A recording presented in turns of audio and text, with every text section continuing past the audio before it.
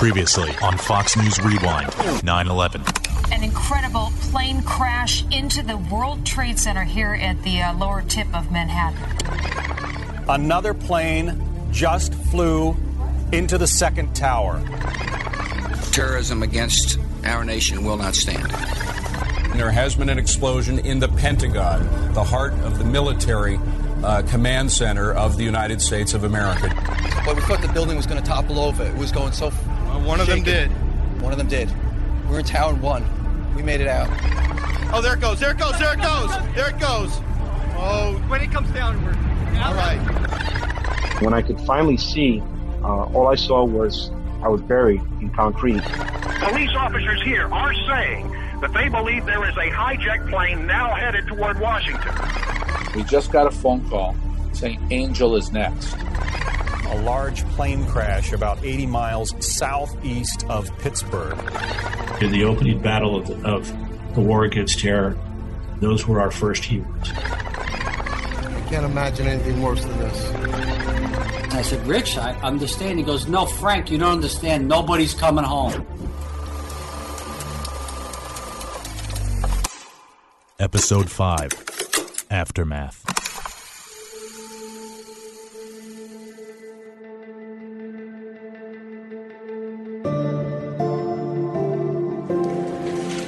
The deliberate and deadly attacks which were carried out yesterday against our country were more than acts of terror. They were acts of war. This will require our country to unite in steadfast determination and resolve. Freedom and democracy are under attack. The American people need to know we're facing a different enemy than we have ever faced. This enemy hides in shadows and has no regard for human life. This is an enemy who preys on innocent and unsuspecting people, then runs for cover. But it won't be able to run for cover forever. This is an enemy that tries to hide, but it won't be able to hide forever. This is an enemy that thinks its harbors are safe, but they won't be safe forever.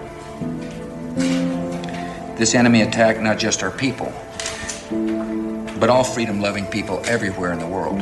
So far, more than 80 bodies have been pulled out of what's left of the south side of the Pentagon building, but we're not sure when that effort will continue, since we're told the building is so unstable right now.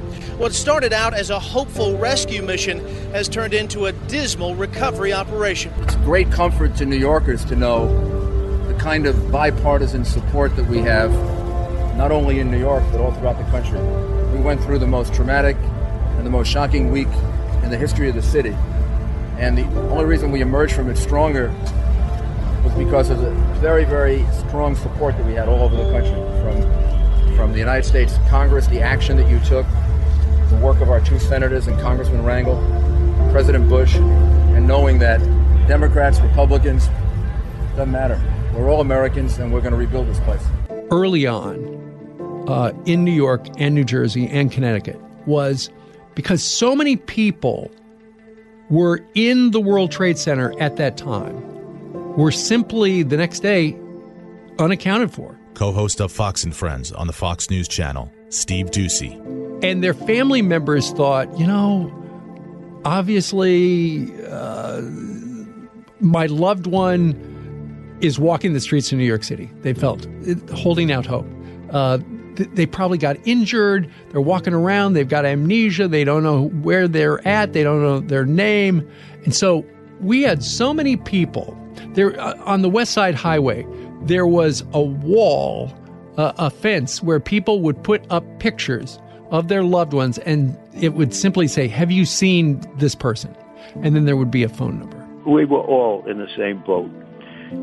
We just lost 343 firemen. Former New York City firefighter Bob Beckwith. Not just the firemen alone, I know, but there was cops there that were lost, and there were the civilians and the jumpers. I don't want to get into that. And the 11th was tough. Was the toughest I ever saw. One particular night that I was at Ground Zero, trying to recover. That became a recovery, mission. Brother of New York City firefighter Stephen Siller, Frank Siller. I was involved in multiple recoveries this particular night. I remember raking out the sand as the sun was coming out, dirt, dust, and finding a hip bone and giving it to one of the chiefs of the fire department there. And they said that's going to bring closure to somebody. And I was glad that I was able to find that. I was part of other digs. I don't rather not mention what we recovered. But it was all very sad, and I'll never get those images out of my head, nor do I want to, because these were people's lives that were taken for no reason. My sergeant was the last man pulled out from underneath. He came out at 7 a.m. the next morning. Former Port Authority police officer Will Jimeno. And it's a miracle that we're here, but it's a testament to the American spirit, the human spirit. That the terrorists, or as I refer to them as the cowards, they didn't win. What they did was brought us as Americans, and us as human beings closer together. So as a survivor, I'm very proud to be an example of someone that can overcome any obstacle, especially the obstacles that were set before me and my sergeant, which was death, and we were able to beat it. John O'Neill retired, and he took a job in the World Trade Center as the head of security. Former FBI Supervisory Special Agent Ali Soufan. Before I went to Yemen to re-engage with the call investigation back in August, I went for lunch with John. And on his way back to the office, he basically crossed the street towards 26, waved, and he said, "I'm just going to be down there. Stop by and say hello," pointing towards the World Trade Center. And on 9/11, it was so ironic in so many different ways that the guy who was hunting bin Laden, the guy who, was focusing on that threat, the guy who encouraged us to just do everything we can in order to stop Osama bin Laden and stop Al-Qaeda network, who was hunting Osama bin Laden. He was hunted by bin Laden. John was in the World Trade Center when the planes hit. He stayed, and then he was helping evacuating people when the tower collapsed. And ironically, he died on 9/11. We actually just found out on the website that they had his name listed, and it said OK next to it. So we're heading over to the armory to see if it's really him. I keep up hope. I'm not that hopeful. I mean, I think if they were found in a hospital, I would have known by now. So that's all. He was on the 86th floor of Building 2 where the second plane hit. Did anyone hear from him that morning? A co-worker by the name of Lisa heard from him when the first plane hit the first building. The problem is they were told, do not evacuate, everything is okay. And that's why I think he did not respond. The days that follow, if you recall, there was a belief that maybe some people survived because there was voids like where the building collapsed, that some people could have survived. And so a lot of people held on to that. But eventually we knew he wasn't coming home. I didn't ever think he was coming home. And but my sister-in-law eventually came to terms with it. And it was just very sad. His 2-year-old son was at the window every day looking for his father to come home. And it just never happened. And it was just very sad. It was just so sad.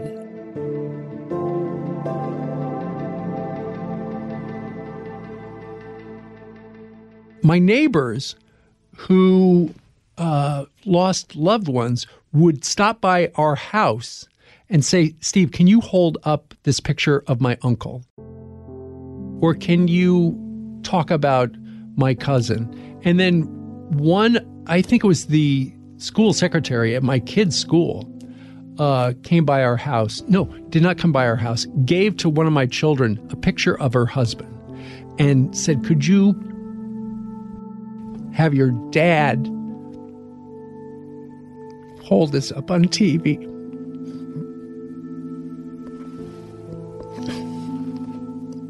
And I did. And I cried because the school secretary wanted to know where her husband was. And there were thousands of people who wanted to know the same thing. My mom heard something about there being a candlelight vigil in Somerset, Pennsylvania, probably about 2 days after 9/11. Brother of United 93 passenger Louis Joseph Nacke, Ken Nacke. So I was kind of a man out on mission to make sure my parents got out to Western Pennsylvania, not knowing where we were going, and probably wearing the same clothes that I had on, on the 11th, because I didn't have an opportunity to stop, to get a change of clothes. So I was still wearing, my uniform, my pants, and a T-shirt. But we went and saw on the day after, like on the 12th, we went out and touched base with my brother's wife and her family and his sons. And then we heard about the events in Somerset. So my mom really wanted to be out in Western Pennsylvania at the crash site. My mom is kind of very old schoolish, and so is my dad. They were probably, very Roman Catholic, where they believe that where Flight 93 had impacted the ground is pretty much where Joey's soul was. And they wanted to go out there just so that he knew, and his spirit knew, that mom and dad were there. The building, the upper floors of the Pentagon collapsed, similar to what happened in the World Trade Center. Former Vice Chief of Staff of the United States Army, General Jack Keane. But I was looking at something that was really, the best I can describe it, it was like looking at a parking garage that had lost its upper levels, and the walls were all seared. And of course, no lights because electricity was out. And I said, where are all the desks and the computers and the walls themselves? And he said, so they were all consumed in the fire. And I said, the people? And he said, so they're all around us. Immediately after 9/11, the military started combat air patrols over Washington, D.C. Anchor of Fox News Sunday, Chris Wallace. We lived in the city, and we could hear the jets circling over at night, which was somewhat worrisome because you knew they were patrolling to make sure another aircraft didn't come into downtown Washington and take out another one of our centers of power. By Friday of that week, I was able to become the first civilian to take part in a combat air patrol. I flew in a Air National Guard jet fighter over Washington with a camera in the back of a jet patrolling the Capitol. And it was an extraordinary sight because, here you were in a jet fighter and there were other jet fighters along with you, and they were defending the nation's capital in a way it hadn't been defended from an enemy since the Civil War. New York City and America was just, it was so many people coming together, so many strangers, was just so kind and so loving and so helpful. They were just coming out of nowhere. There was a family out of Florida, the Albano family, who I've become so friendly with, that did such beautiful stuff for my sister-in-law and the 5 kids, that these people didn't know us. They just wanted to do something, and they heard about Stephen, and so they did something very special. And that was going on all over. There were 9/11 families that were being helped by strangers, and people let them know that, let us know that we weren't alone, that people cared, that America is beautiful. And, America is, the greatness of America is that these people die for us, like my brother, and there's other people that want to take care of the families that are left behind. And it was just It was just so beautiful. The streets of America's cities are adorned with not only a symbol of pride, but of solidarity. It shows that we're not giving in to terrorism. We're not going to cower in our boots. We're fighting. We're not going to sit down and take it.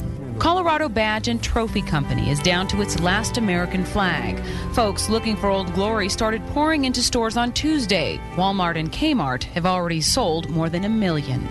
You had Joe Torre and Bobby Valentine, managers at the time, working a chain, trying to using staging supplies in their various parking lots. Host of the Brian Kilmeade Show and co-host of Fox and Friends, Brian Kilmeade. It's when the players would be showing up, Giants and Jets and Mets and Yankees, on 9/11, actually serving food to the workers and to the families. Evander Holyfield doing the same thing. That stuck out. Where offensive line, we were standing next to firefighters asking how they could help. Everybody was equal. There was no more celebrities. There were no more sluggers.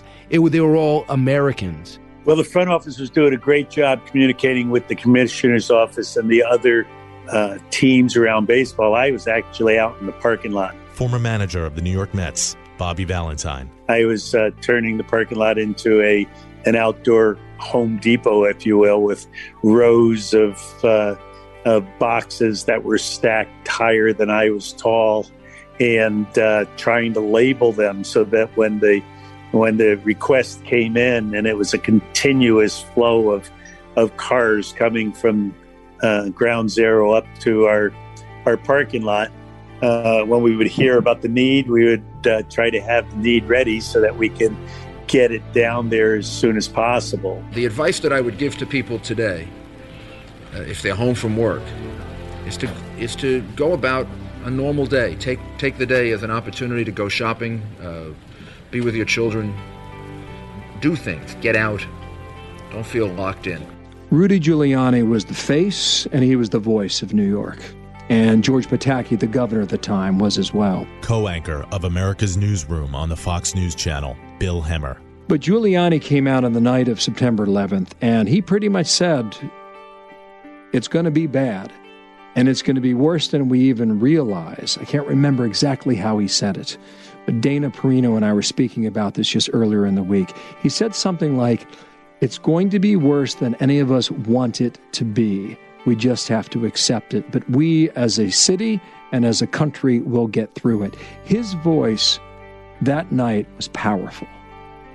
And for a country that was searching for when is it over and what's next, he was very important. Mayor Giuliani, oh my God, he pulled everybody together. His leadership was magnificent. He was uplifting. He was positive. He went to so many funerals and so many wakes, and he was an incredible force. At this point, I believe that the people in New York City can demonstrate our resolve and our support for all the people that were viciously attacked today by going about their lives and showing everyone that vicious, cowardly terrorists can't stop us from being a free country and a place that functions. And we'll do everything we can to make that point. I was able to, obviously all the planes were grounded. I got a rent-a-car, fortunately, and began to drive back to California to be with my family. Former White House Chief of Staff, CIA Director, and Secretary of Defense, Leon Panetta. And it was a great drive because I really saw the American spirit come alive as I was driving across the country. There were signs out, there were patriotic signs about USA Today, USA. There were flags flying, and you could sense that the American people, despite this horrible attack that had taken place, were really coming together to be able to take on the terrorists who had attacked us on 9/11. Mike Regan from New York says the fact that the victims and their families suffering has brought both our nation and almost the whole world together, has made them all the true heroes of our generation. And you know what? Finally, Nebraska, let's go out to Jim Hagan. Jim says this: it's nice to see that as a nation we now have actual heroes, unlike the sports figures we have worshipped in the past. Perhaps as a nation, we've made the turn. This time, the turn is for the best. On September 12, 2001, the team get instructions to evacuate Yemen because Yemen is very, very dangerous. So a colleague from the agency get a phone call that, I need to call headquarters on a secure line. So we had to, get our gear out and put a secure satellite phone literally on the runway. And I talked to headquarters and they said, hey, you have to stay. Everybody comes back. And my partner at the time, NCIS agent, Robert McFadden, stayed with me, plus a couple of guys. They said, no, we're not going to leave you here alone. So they stayed. We went back to the embassy and I was handed a file. And in that file was all the questions that I've been asking since November of 2000, to include the Malaysia meeting, surveillance pictures of what happened to Malaysia, travels to Bangkok.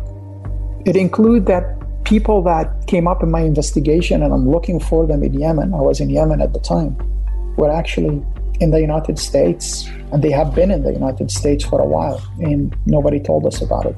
Immediately, I had to go and try to get real hard evidence of what happened in New York and in Washington and Pennsylvania. I went back to Kuso, who initially told me about the meeting. We tried to get more information from him. We found out that Abu Jandal, bin Laden's personal bodyguard, was in custody in Yemen. He was trying to leave Yemen, going back to Afghanistan, and was arrested at the airport. So I interrogated him. I think we kind of underestimated the threat from Al-Qaeda, and particularly bin Laden. Even though we knew that he had gone after attacks on our embassies and even on our Navy ships, there was never a sense that he would resort to a direct attack on the United States. So I think part of the problem was we really did underestimate the threat from Al-Qaeda and from terrorism. Abu Jandal was, a person who, luckily, he thought that he was smarter than all of us. He can play us. He was just giving us what he knows we know. He is bin Laden's personal bodyguard. He cannot deny it. He can talk a little bit about bin Laden, Al-Qaeda, the top leaders, the people who we know about, but nobody else. We showed him photo books that we had of pictures of suspects. Some we know who they are, like people who were involved in the East Africa embassy bombings or the USS Cole or the overall Al-Qaeda network. And people that were getting their photos from the States, and we have no idea who they were. And initially he looked at the photo book, and then he identified maybe about, few pictures. Bin Laden, the top leaders of Al-Qaeda, individuals that we know who they are. And he claimed he don't know anybody else. So I said, please, can you go ahead and look at it again? So he looked. And again, didn't identify anyone. So I asked him to do it for the third time. And now he started to realize that there's something weird. Why we're having it do it third time? So there's one guy that's not known for anyone at the time, but I knew that he was a Qaeda member, and he turned the page. So I kind of laughed, and I looked at Bob McFadden, kind of like winked at Bob. And Jandal, who thought this whole time that he was playing us, was really upset about this. Like, well, what's going on?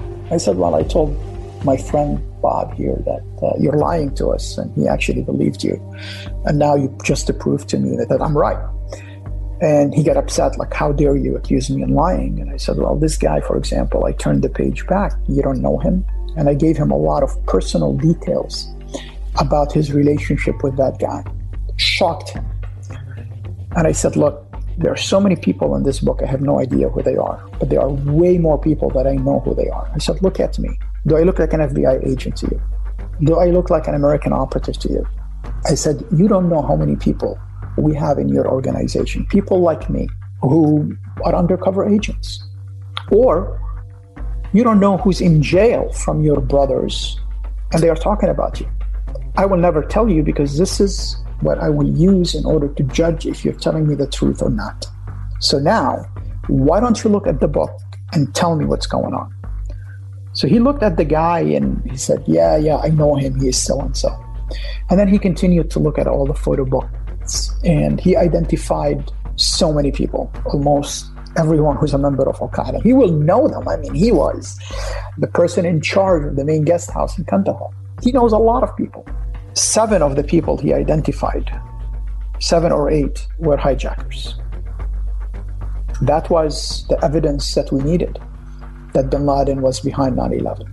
The hijackers themselves were obviously all killed when they flew into the Trade Center. And so part of what you were doing in that investigation was identifying them. Former United States Attorney for the Southern District of New York, Mary Jo White. But where you knew it really mattered was the leadership and those, who plotted the attacks, not so much those who carried them out. So pretty quickly, not only bin Laden and Al-Qaeda were identified as responsible for it, but Khalid Sheikh Mohammed was identified, as the mastermind. There was a coffee table in the interrogation room, and on the coffee table there was a Yemeni newspaper, and it said, so what do you think about all these Muslims being killed by Osama bin Laden? He said, bin Laden didn't do this. The Sheikh is not crazy to do something like this. I said, well, I know bin Laden did it. He said, no, you don't, because the Israelis, the Mossad, the Jews did that. I said, well, I am convinced 100% that Osama bin Laden, I have a very good source that told me that. He said, who's your source? I said, you. And then he flipped. He was so upset. You don't go and say, Abu Jandal said bin Laden was behind 9/11. That's a lie. So, I opened an envelope that I had the 7-8 photos of all these hijackers that he identified as Qaeda operatives, put them on the coffee table, and I said, who are these people? He said, I told you who they are. I said, well, those guys are not U.S. operatives. They are not undercover. They are not sources for the U.S. government and Al-Qaeda. They are not in jail. Those guys that you identified to me are the hijackers. So who do you think did 9/11? He put his hands around his head and he started shaking. And he asked for a few minutes. We gave him a few minutes, came back, looked at me, and he said, I think the Sheikh went crazy. We took a car across the George Washington Bridge, and we made our way to Midtown to the Sheraton Hotel over here at 52, 53, and 7th Avenue, right off Times Square. And we saw everybody sitting out on their porch with candlelights the entire way that we went. And when we got to the hotel, there were people coming in from all parts of the country with their equipment, medical gear, fire equipment gear. They were all checking into the hotels, bus after bus after bus. And that was Friday, September 14th. On 9/11, you have a sense that things are out of control, and you just don't know how big, how widespread, how much more damaging the initial attack is going to be. By the time they have the service later that week, you have a sense that the country has been able to gather itself. The president has promised that we're going to launch an attack to bring the perpetrators of 9/11 to justice. And now we have, in a sense, the luxury, the breathing space to mourn our losses. We are here in the middle hour of our grief. So many have suffered so great a loss, and today we express our nation's sorrow. We come before God to pray for the missing and the dead, and for those who love them. On Tuesday, our country was attacked with deliberate and massive cruelty. We have seen the images of fire and ashes and bent steel. Now come the names, the list of casualties we are only beginning to read. A president has a lot of responsibilities. And in a moment of crisis like 9/11, one of those responsibilities is to be the comforter in chief, the griever in chief. Former White House Deputy Chief of Staff under President George W. Bush, Karl Rove. And so it was important for the country to come together in this moment of, grief for the country and to do what we could to comfort it. And the president knew he had to speak to Congress, but he wanted to speak to the country first.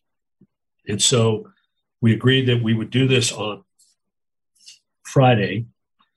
And I think it was one of the great speeches of his presidency and one of the most difficult any human being should have to give. Just 3 days removed from these events, Americans do not yet have the distance of history. But our responsibility to history is already clear: to answer these attacks and rid the world of evil.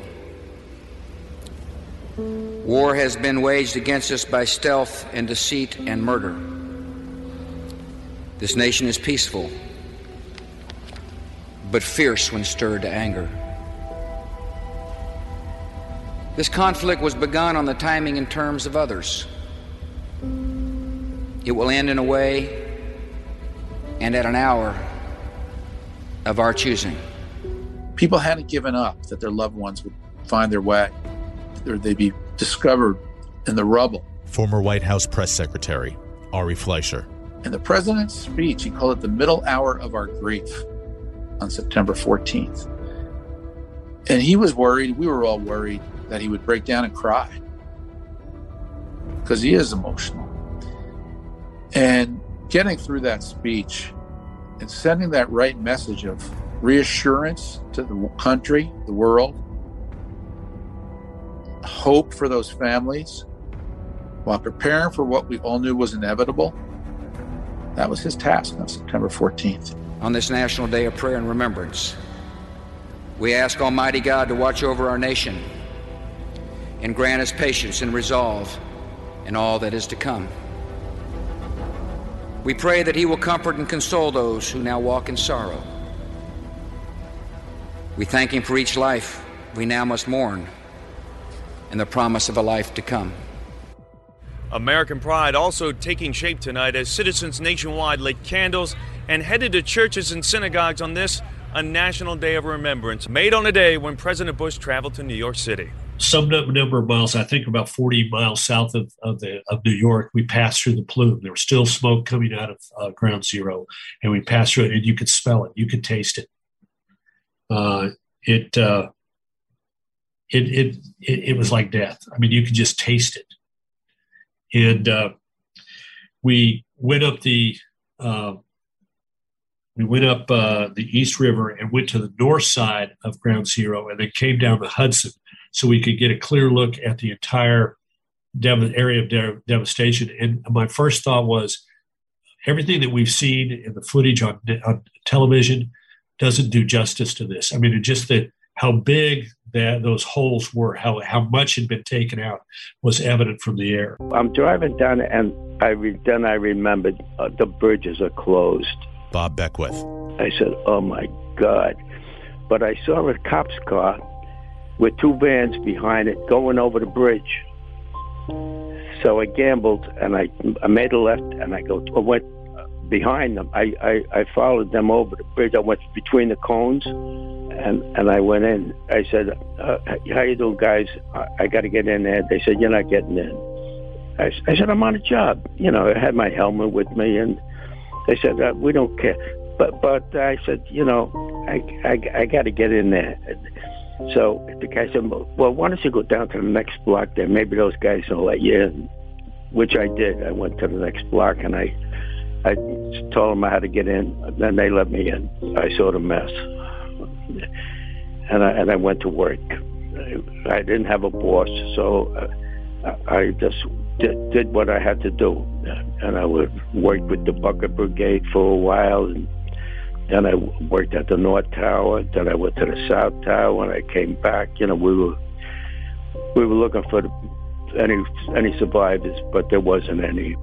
As we're driving south on West Street and turning onto Murray, you're in these armed up SUVs, so you can't hear anything except there was like this hum that you could hear. You could see people, and there would be all these rescue workers and firemen and iron workers who were standing on the piles of rubble that lined the entire sides of both of the roads. And they were standing on them in hard hats and grime and dirt, and many of them with small American flags, and all of them chanting. But you couldn't hear what they were saying because the the armed up SUVs. The motorcade stopped. The president's car, the spare limousine, the spare SUV was in front. The president's SUV, in which he was turned. It was onto Murray Street. I was still on West Street, like in I think the third or fourth car. The motorcade stopped and people started to get out. And when I opened the door, I got hit by a wall of sound. Because what these people were chanting was USA, USA.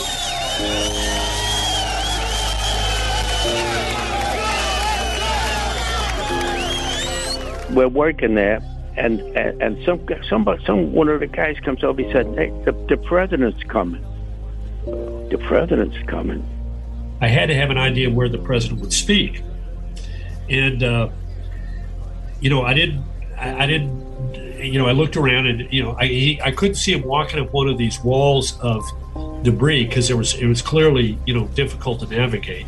I couldn't see him doing it from the running board of the SUV, but I happened to look just south of me and just to my left, and there was a fire truck, a pumper. The debris had fallen on top of it and had literally flattened it. The tires were blown out. They looked like balloons, the steel belted radials, and it was flat on the ground. And it said on it 76 engine cover. And I look up, and on top of it, there are three guys. And so here's a place where it's easier for the president to get up. There's some people on top of it, so obviously the thing is reasonably stable. So maybe here's a possibility. So I go over, I look up, and there are three people on top of it. One's an old guy wearing a red helmet saying, with the number of his fire company, 164, and a young Latino and a young Anglo. And both of those two guys are buff, and the old guy's like, he's an old guy. And so I look up at him and I say, "Is this thing stable?" I yell up at him. And they look down at me, sort of weird guy in a tie. What do you want? And I said, "Is this thing stable?" And they sort of, signal that it's, sort of like shaking their heads. How are we going to reply to this guy? I said, "Jump up and down. Jump up and down for me." This guy comes up to me. I didn't know who he was. He looked like a Secret Service guy. And he says to me, Is this truck safe?" I said, "Yeah, it's a fire engine." He says, he dusts off next to my foot, and he says to me, "Is it safe?" I said, "Yeah." He said, "Jump up and down on it for me." I said, "Okay, you do what you're told." So I jumped up and down on it, and he tells me, okay, he's yelling, it's getting louder, and he's yelling to me, "Somebody important's coming over here, and when they do, you help them up, and then you get down." Andy goes, talks to the president. The president immediately agreed and goes over and reaches up. He's got the bullhorn in one hand. He reaches up his hand. Beckwith is sort of looking at the entire crowd, not paying a lot of attention to what's going on. And the guy below him says, "Give me a hand, help me up." He reaches down, grabs the guy, pulls him up, gets him about 3/4 of the way up, realizes it's the President of the United States, and freaks out. The president came, I saw him on the corner, and I think he's going towards the microphones, and he makes a hard right, and it comes right in front of me. And he puts his arm up. I said, "Oh my God." I pull him up, I turn him around. I said, "You okay, Mr. President?" He said, "Yeah." I start to get down. He said, "Where you going?" I said, "I was told to get down." He said, No, you stay right here." And you may remember, he's got his arm draped around Bob, because Bob is like, I'm getting out of here. I'm not standing up here with the president. But the president drapes his arm around Bob, and Bob stands there with him. And of course, we know what happens next. Thank you all. I want you all to know, it can't go any louder. I want you all to know that America today is on bended knee in prayer for the people whose lives were lost here, for the workers who work here, for the families who mourn. This nation stands with the good people of New York City and New Jersey and Connecticut as we mourn the loss of thousands of our citizens. I can hear you.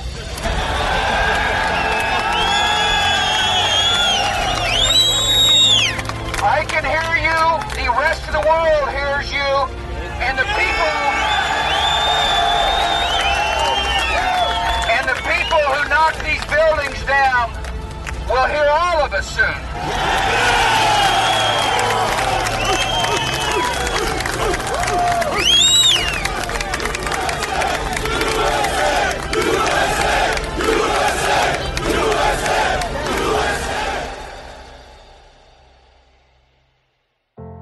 Those rescue workers erupted. It was a cry, a roar of a crowd who wanted justice to be done, who were searching with their bare hands for anybody who come out alive. It was, again, those two strains of America, wasn't it? It was the compassion, the hope, the help that first responders always give to those in need, matched by a determination to right this wrong. And that meant going to war. And everyone knew it. And that's what that bullhorn moment was when the president said, "I can hear you." He heard the roar. He heard the American people. The nation sends its love and compassion to everybody who is here. Thank you for your hard work. Thank you for making the nation proud. And may God bless America.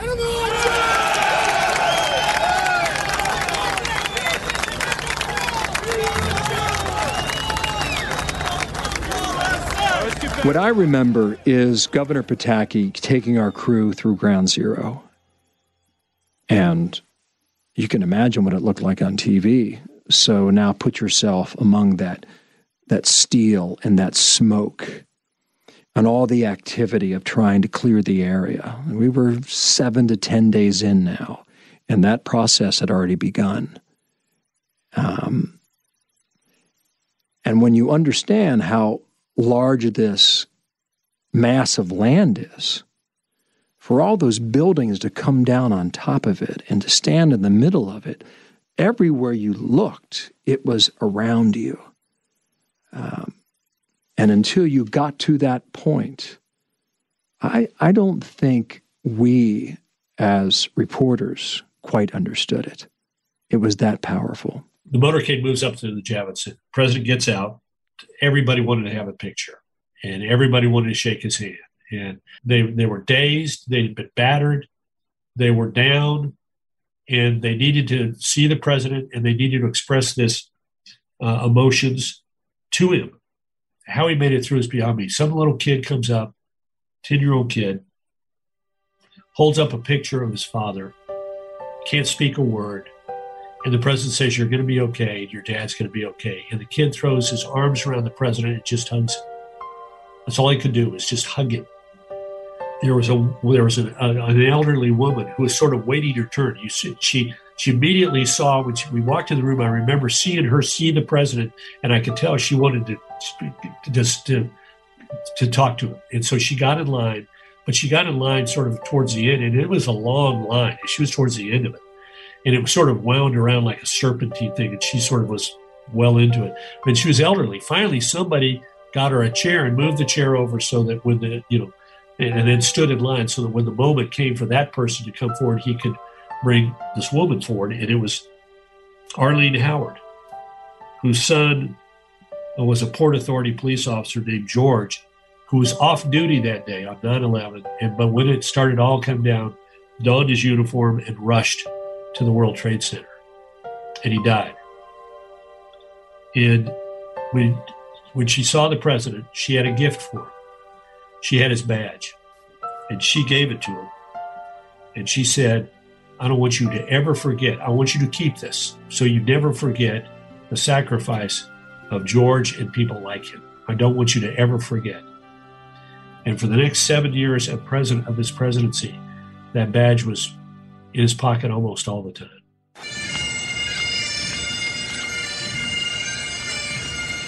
Thinking about playing in front of 40,000 or 30,000 people in the first event in New York City, we felt vulnerable. You know, we were concerned as what might happen. Bobby Valentine. We didn't know how it was going to happen.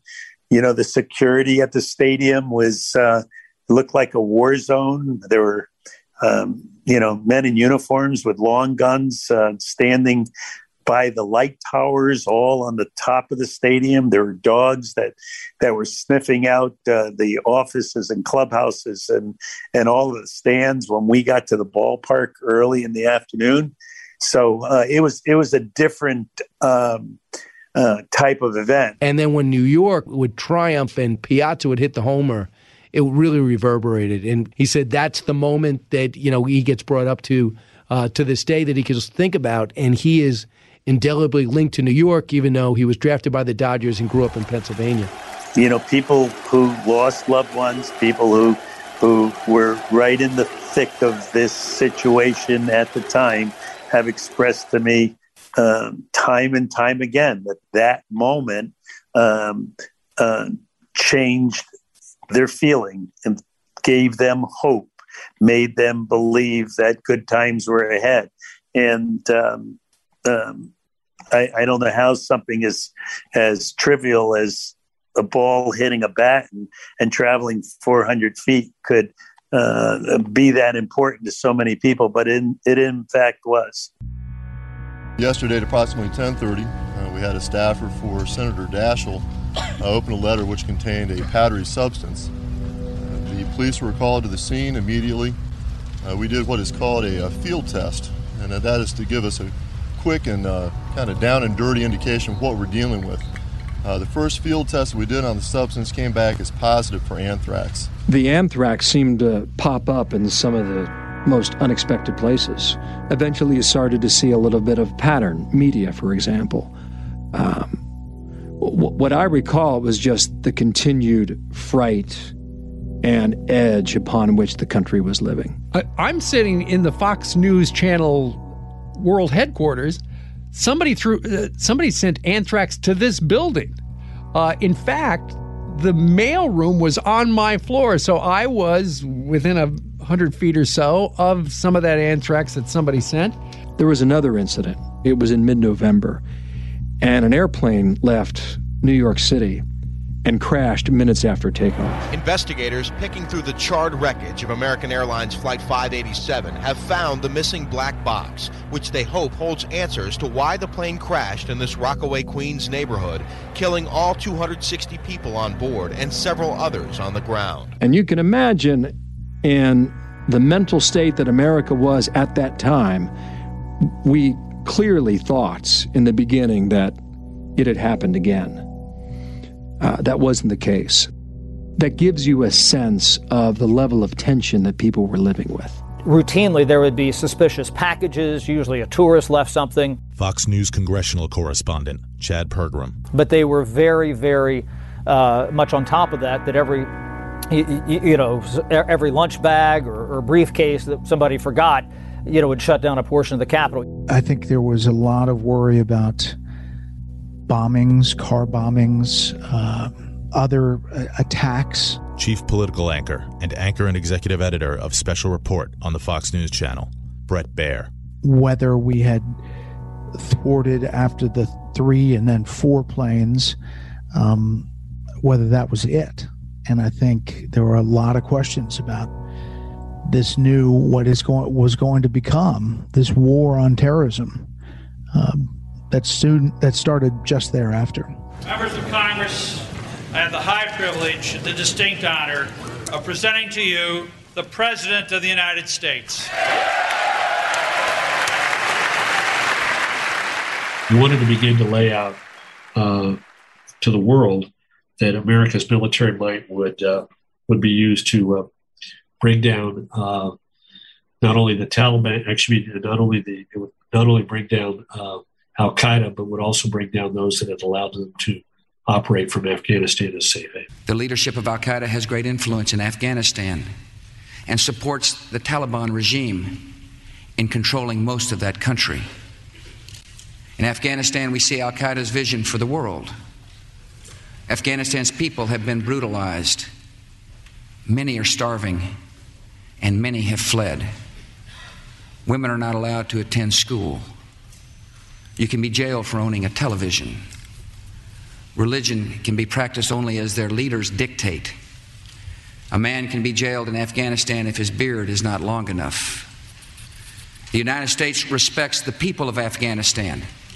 After all, we are currently its largest source of humanitarian aid, but we condemn the Taliban regime.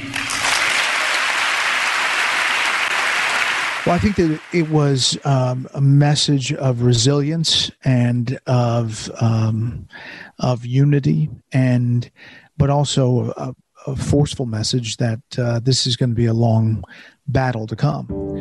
And it did change our whole look on things. I mean, if you think about what began thereafter, about if you went on plane travel, the security that was then set up outside the White House and the Pentagon, and beefing up security at different buildings, and thinking about that more and more every day, being a part of your life.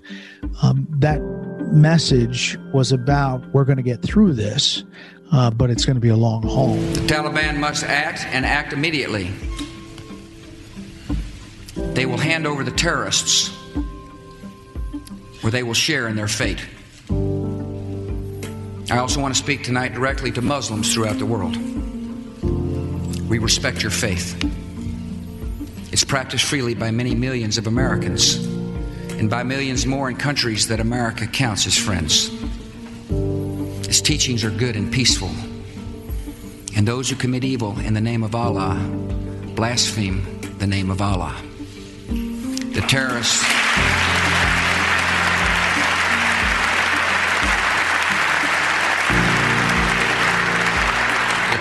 are traitors to their own faith, trying in effect to hijack Islam itself. The enemy of America is not our many Muslim friends. It is not our many Arab friends. Our enemy is a radical network of terrorists and every government that supports them. There was a feeling of unity in the country. He asked to go to war. They passed an authorization, just shortly after that. And that was what was remarkable about this, considering just how, tumultuous our politics and divided our politics are now. Now, I mean, granted, you have to remember President George W. Bush did not exactly come in with a mandate, one in the Electoral College, but mostly Democrats were willing to go along. The country was very unified about making sure that the U.S. fought back for what was a horrific attack. And I remember thinking on 9/12, that was as unified as the country had been in a very partisan time. Obviously, the 2000 election I had covered down in Tallahassee, and there were Democrats who just didn't think that George Bush was, legitimate because of all that had happened.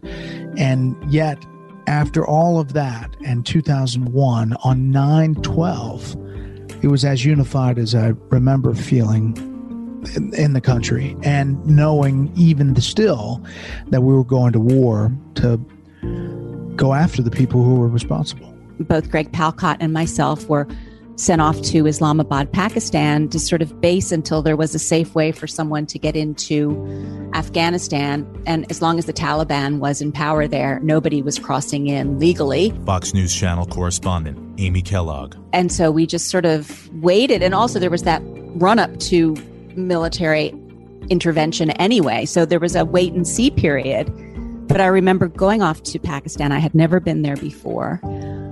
I was shocked at the anger towards the United States that you could see that was playing out on the streets, with big protests and burning effigies, Tony Blair, George Bush, Ariel Sharon, a lot of anti-Americanism, which struck me because we had just been a victim of an incredible attack on our soil, on our innocence. And the fact that people were angry at us was quite destabilizing. And I tried to park because I had to do my job. But I also will say that amidst all of this, there were Pakistani families and people who were so hospitable. I have rarely experienced such warmth and kindness at the same time from a whole other layer of society. And I made friends in that very tense period ahead of the war in Afghanistan with Pakistanis who to this day are among my closest friends. I was in one of their weddings recently. So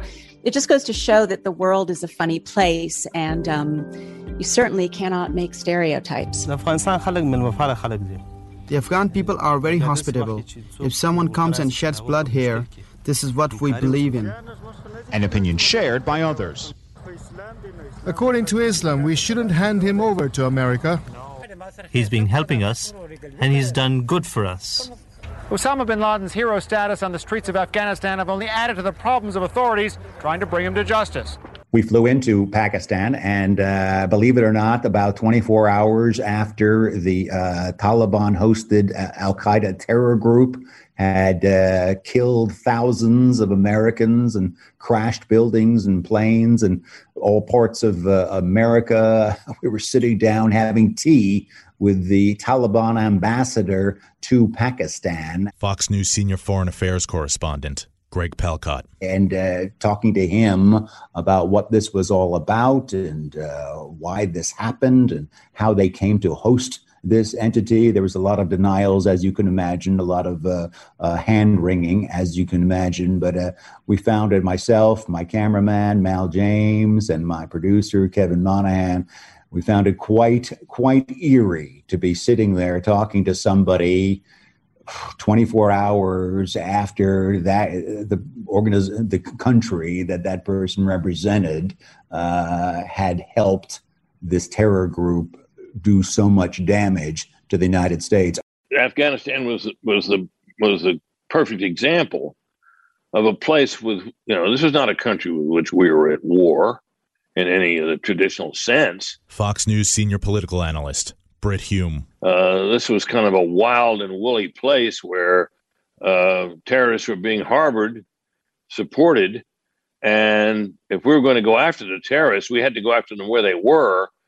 And we were in a situation where, we couldn't observe a lot of niceties about how we can't go here, we can't go there because the government is not hostile to us.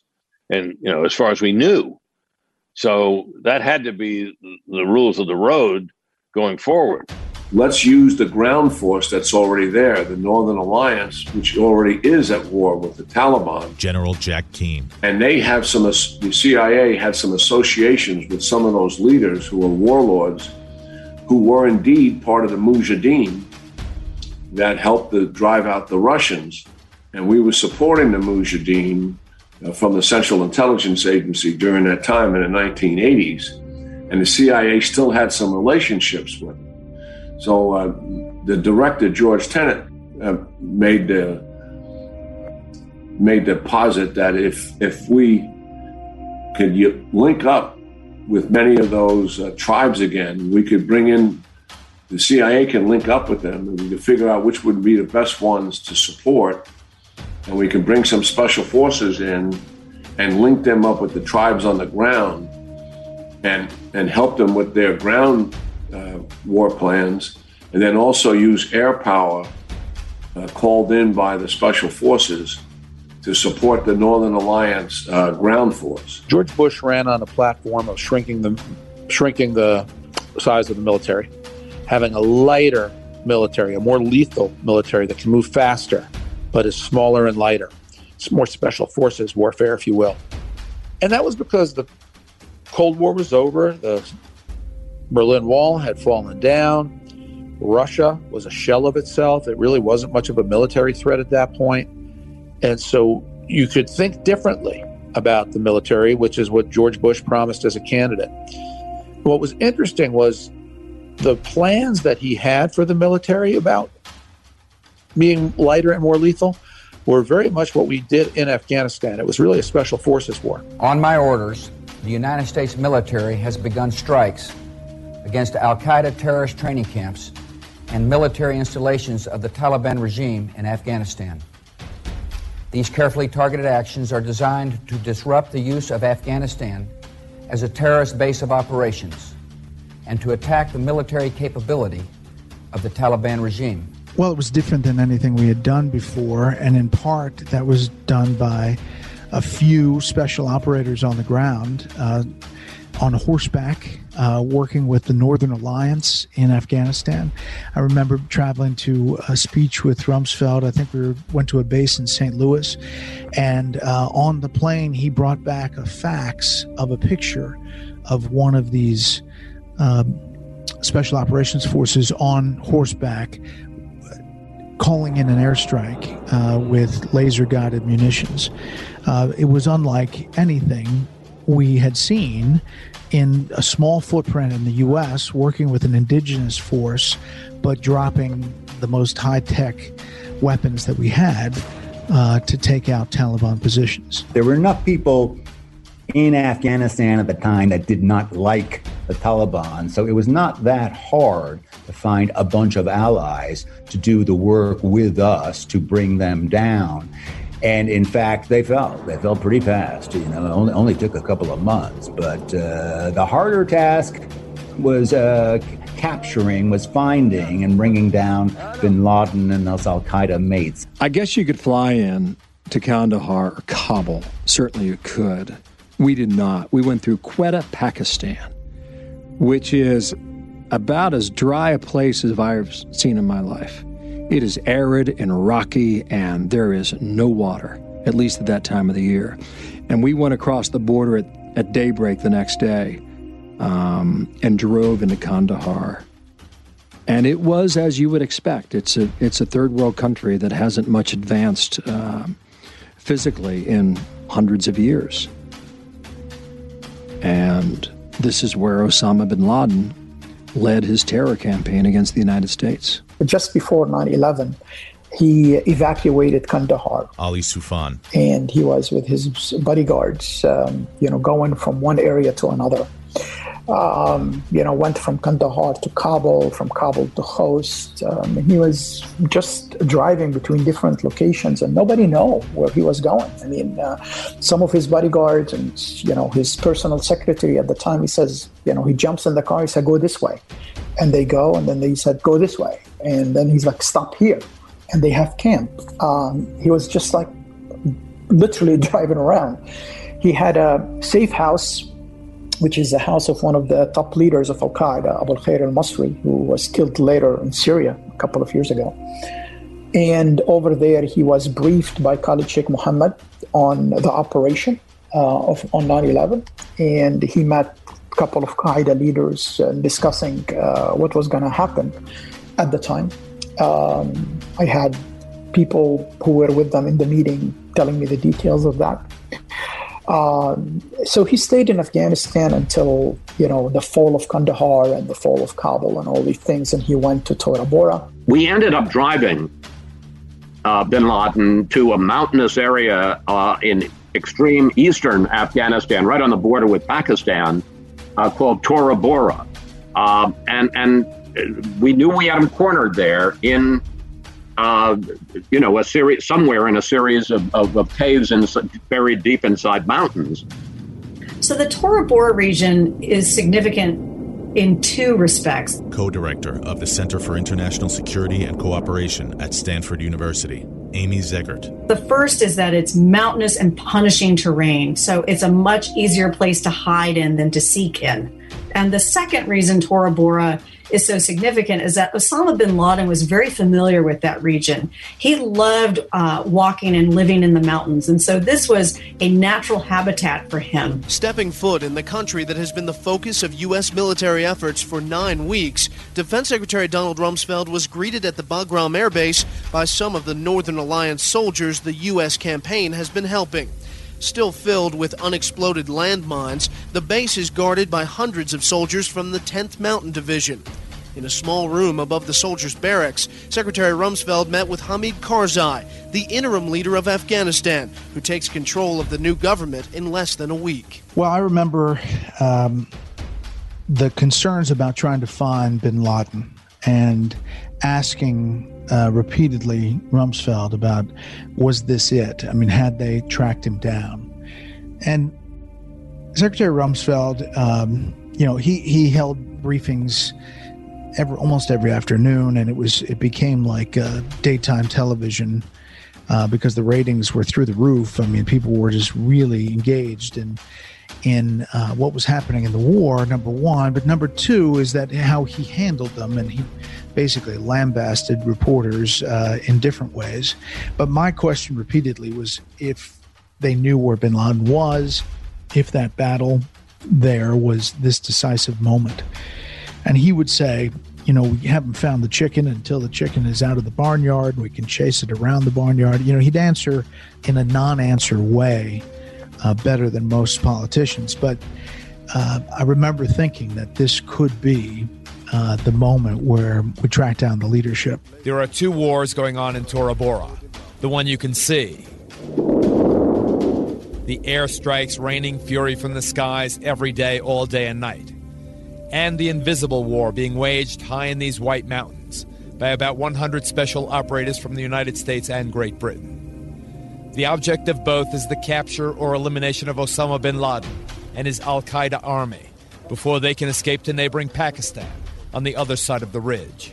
So we had a front row seat. We got there first. We were watching the bombardments and the invasions, and they'd attack, and then they'd retreat, and they'd attack. We saw it all unfolding before our eyes, bullets raining everywhere, bombs going off. Fox News correspondent at large, Geraldo Rivera. It was very exciting, but when the bombing stopped and the rifles were silent, there was no bin Laden.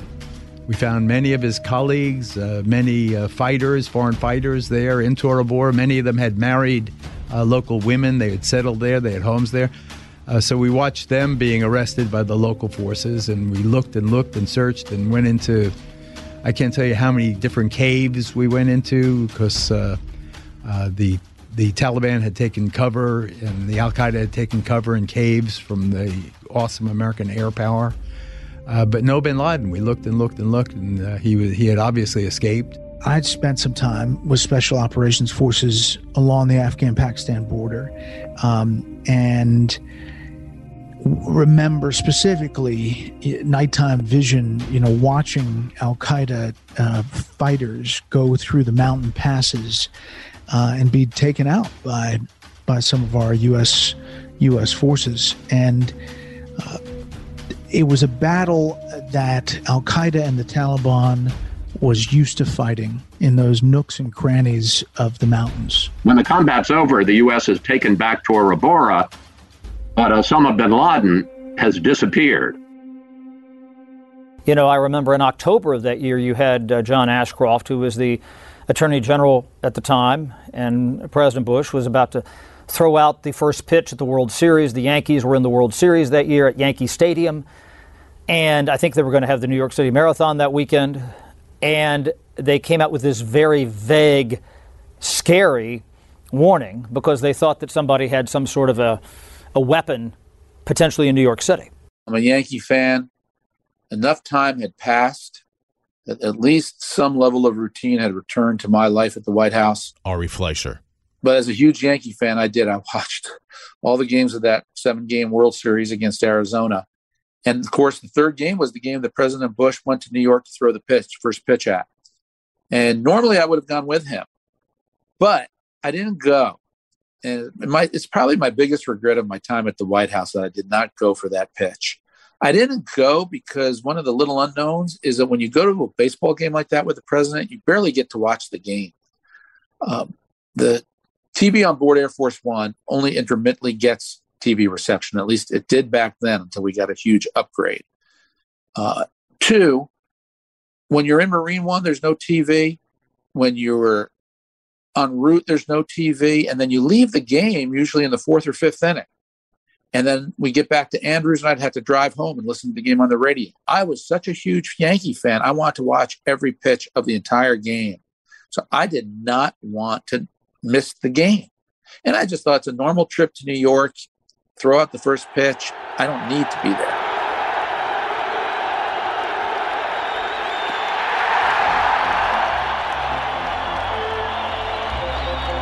And was able to throw that pitch despite the flak jacket, perfect strike off the rubber. Brian Kilmeade. And that was a moment that everyone will remember, especially in a city that didn't vote for him. I think he got 30% of the vote. He didn't even win the primary in New York. He lost it to McCain. But they were all Bush supporters that day. The next morning, President Bush walked into my office and said to me, no matter what happens in the course of my presidency, that pitch last night is going to be one of the highlights. And what he meant by that was, again, the roar of the crowd. When that crowd broke out into that tumultuous cheer of USA, USA, you could tell that America was back on its feet, feeling good about our country and cheering for us. You know, there was this hard solemnity that every day after September 11th, to hear the American people cheering and chanting for our country felt so great. No one's going to keep us down, was the message. And that strike that the president threw turned into that metaphor. Enemies of Osama bin Laden around the world greatly encouraged by the arrest of Khalid Sheikh Mohammed.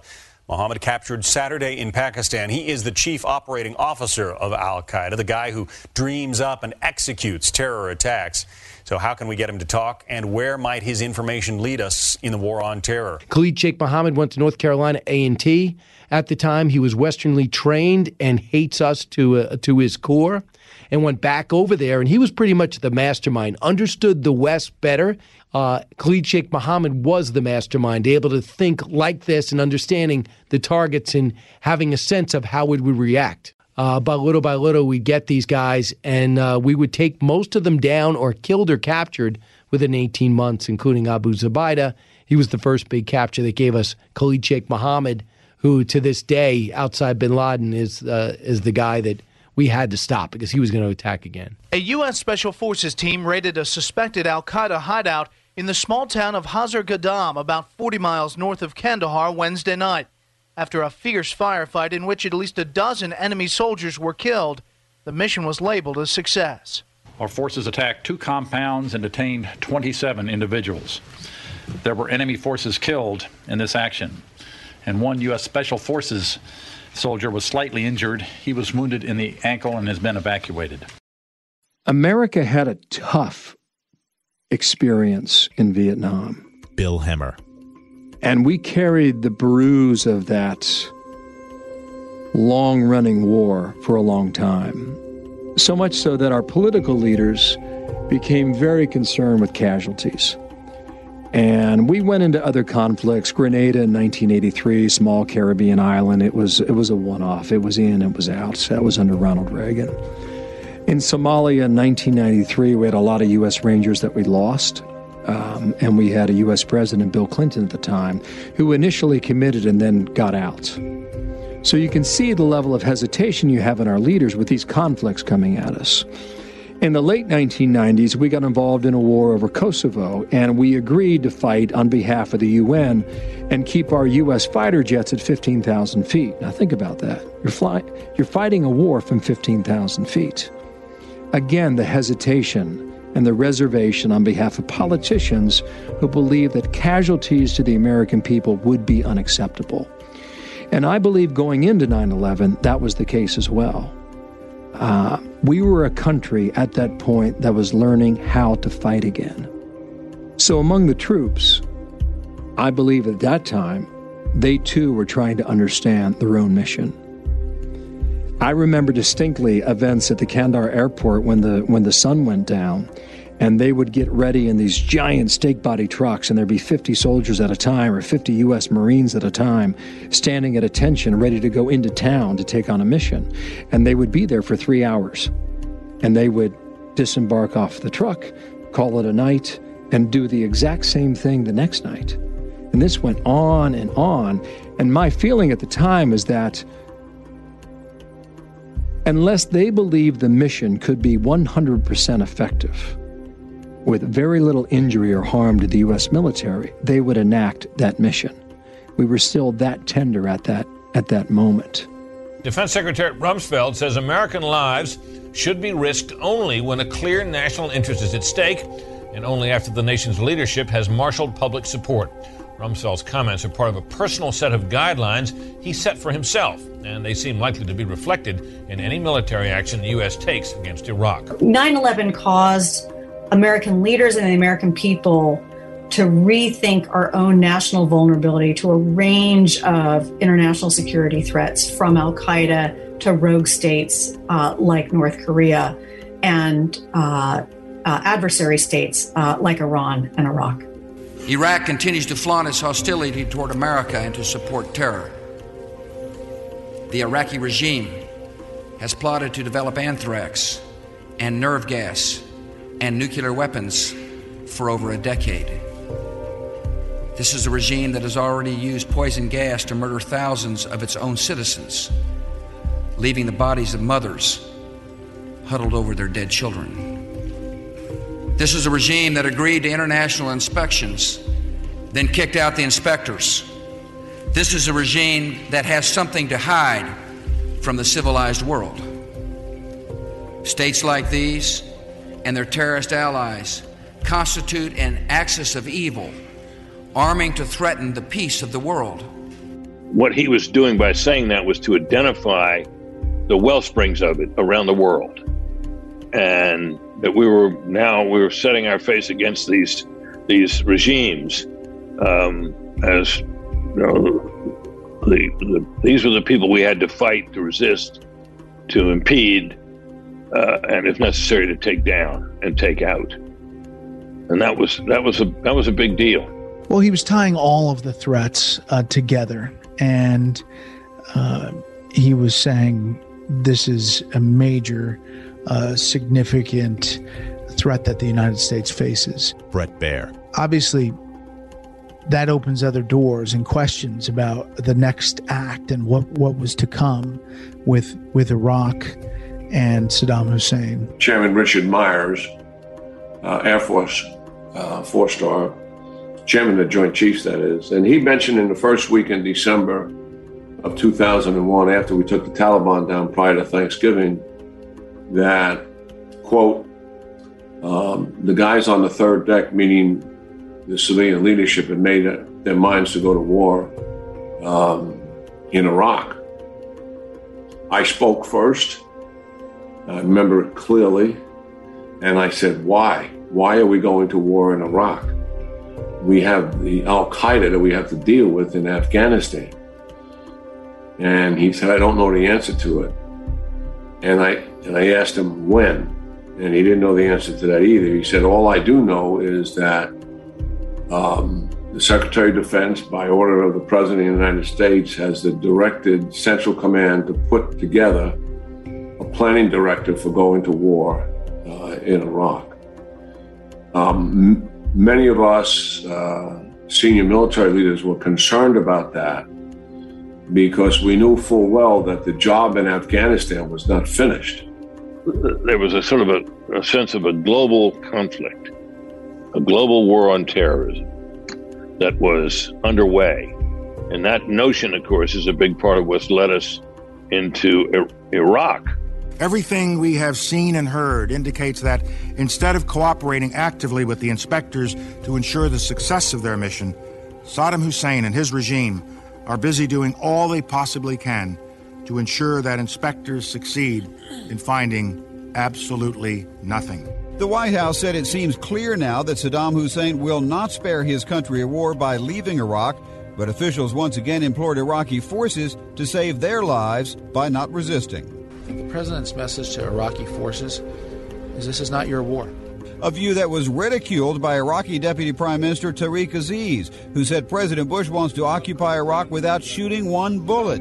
An indication, Aziz said, that the president has no brains. His first focus was Afghanistan. I think his focus started to shift throughout 2002, certainly into the summer and fall of 2002, about what, if anything, to do about Saddam. Now, I think there were other people in the administration who always wanted to get Saddam. And Bush held them back and said, no, that's not what we're doing now. We're focusing on the people who attacked us on September 11th, which was not Saddam. But one thing that affected Bush's thinking was that America had already been attacked in a surprise attack.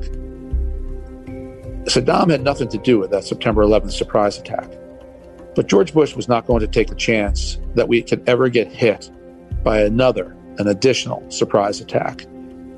And when he was told that Saddam, in unequivocal terms, has biological and chemical weapon stockpiles, he had to make a very hard decision. My fellow citizens, at this hour, American and coalition forces are in the early stages of military operations to disarm Iraq, to free its people, and to defend the world from grave danger.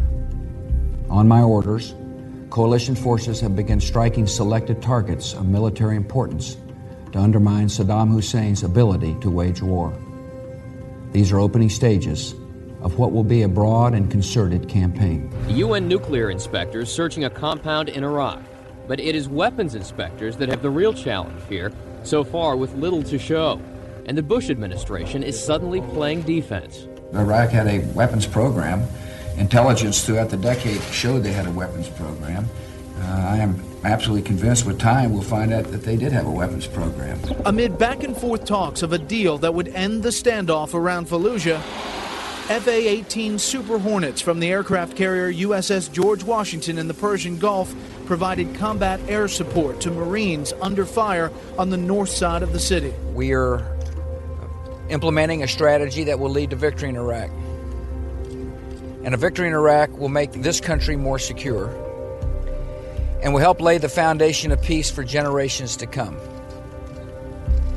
May God continue to bless our troops in harm's way. Recently, local tribal leaders have begun to show their willingness to take on al-Qaeda. And as a result, our commanders believe we have an opportunity to deal a serious blow to the terrorists.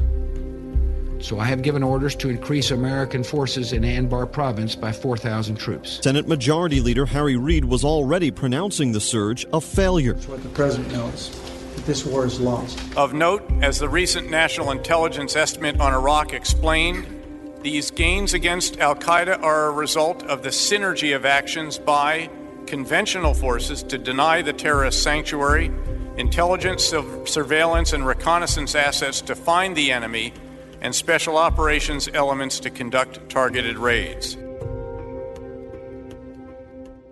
We had a 9/11 commission for a couple of reasons, and it may be hard to remember now, but it was a pretty controversial idea at the time, and it took a lot of work, mostly by John McCain, Senator John McCain at the time, to forge that commission. There was a sense that we needed to better understand what went wrong, that we needed that effort to be bipartisan, and that we needed to have that commission's efforts be public. So even more than the 9/11 Commission final report, which was a national bestseller, quite remarkable for a government report, the 9/11 Commission held public and televised hearings, and those hearings gripped the nation as we all walked through together what went wrong and how it went wrong. We welcome the decision today of the President and the Vice President to meet in one joint private session and to include all 10 commissioners. We also commend the President for his decision to accept the Commission's request for public testimony under oath by the Assistant to the President for National Security Affairs, Dr. Condoleezza Rice. To those who are watching on television, your government failed you. Those entrusted with protecting you failed you. And I failed you. We tried hard, but that doesn't matter because we failed. And for that failure, I would ask, once all the facts are out, for your understanding and for your forgiveness. Plenty more talk today by Bush administration officials about the work of the 9/11 Commission and about a former insider turned critic. Another request today for National Security Advisor Dr. Condoleezza Rice to testify in public before the 9/11 Commission. Commission Chair Tom Kean says the panel feels unanimously that Dr. Rice should testify in an open hearing. Dr. Rice has spent more than 4 hours with the 9/11 Commission, and those involved say she's been very forthcoming. Most often, though, the threat reporting was frustratingly vague. Let me read you some of the actual chatter that was picked up in that spring and summer. Unbelievable news coming in weeks, said one. Big event. There will be a very, very, very, very big uproar. There will be attacks in the near future. Troubling, yes.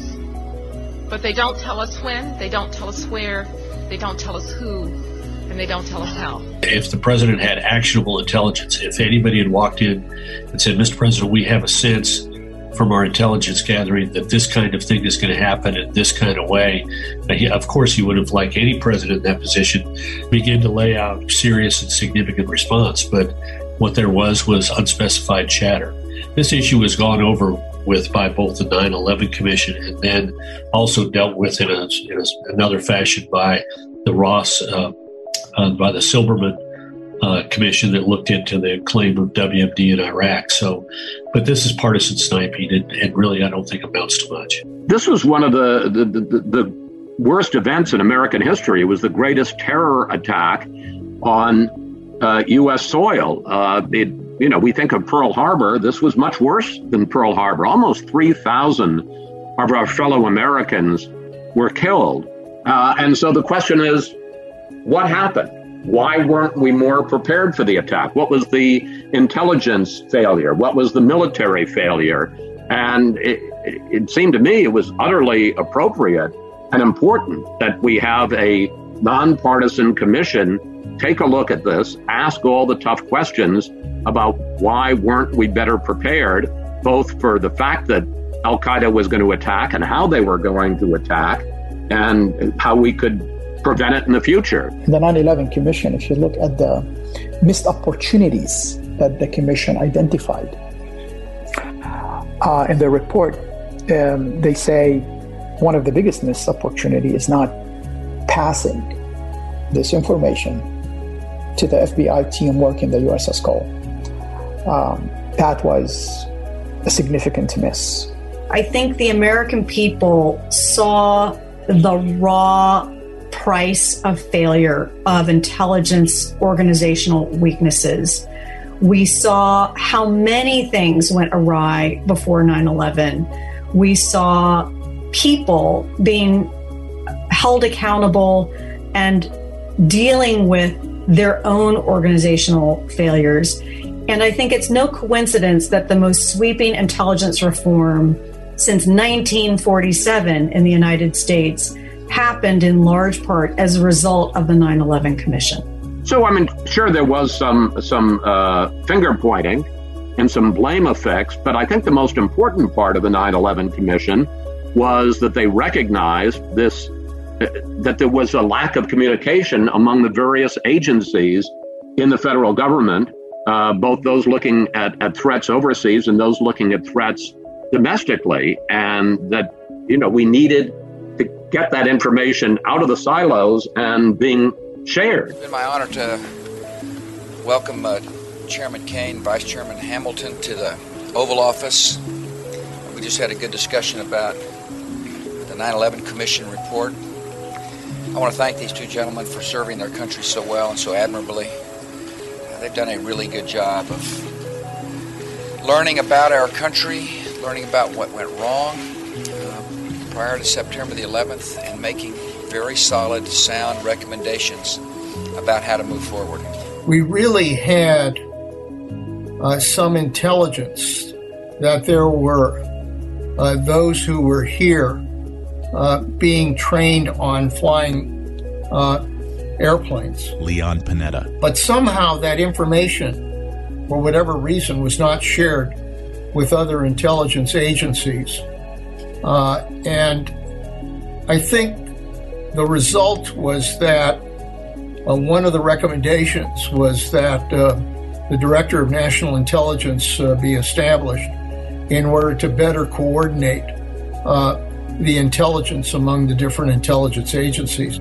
Because it was believed that we needed to learn the lessons fully of what led to an attack that we proved to be not properly prepared for, that would caught us off guard, and that we must therefore not allow this to happen again. And it was a device that has been used in the past, where you appoint these commissions and they conduct investigations and produce voluminous reports and lay blame, and they tend to be bipartisan and to some extent non-controversial, so that whatever lessons they say we need to learn, we then try to learn. It's easy, though, to look back and say, we can trace the rise of bin Laden and we can trace the rise of al-Qaeda, and there are so many things that we should have done. Catherine Zimmerman. But if you think about that time period, we also had the threat from Hezbollah, which was an entirely different threat stream against the United States. It had attacked and killed U.S. Marines in Beirut, Lebanon in the 1980s. It actually transferred the expertise to al-Qaeda, which is how we ended up with the 1998 truck bombings.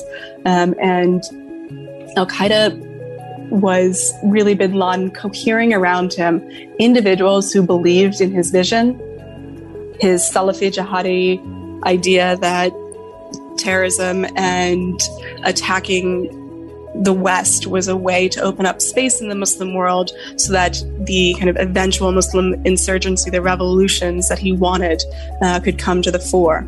We missed significant opportunity by not passing the information about the hijackers, about people who were in Southeast Asia, about them being in the United States, to our team, to the team investigating the USS Cole. I think that was criminal. Not because of what happened later, but that's criminal because they were wanted, possibly in connection with the murder of 17 American sailors. And still, somebody decided that this information should not be shared with other people investigating the call. I don't know if that will change history, but I will be very shocked if 9/11, if the operation continued, if the FBI went and arrested people like Khalid Mihdar and Nawaf al-Hazmi for being Qaeda members and operating in the United States. I think we still, until today, frankly, we don't know the answer why the information was not shared. We know, based on the national intelligence estimates, our training and plotting in northwestern Pakistan along the Afghan-Pakistan border. This al-Qaeda safe haven is a direct result of our decision to shift resources from the right war in Afghanistan to the wrong war in Iraq. As president, I will always work with our ally Pakistan to root out terrorism. I'll support substantial aid to Pakistan if they act against terrorists. I also favor assistance for education and development to combat extremism that threatens the Pakistani government.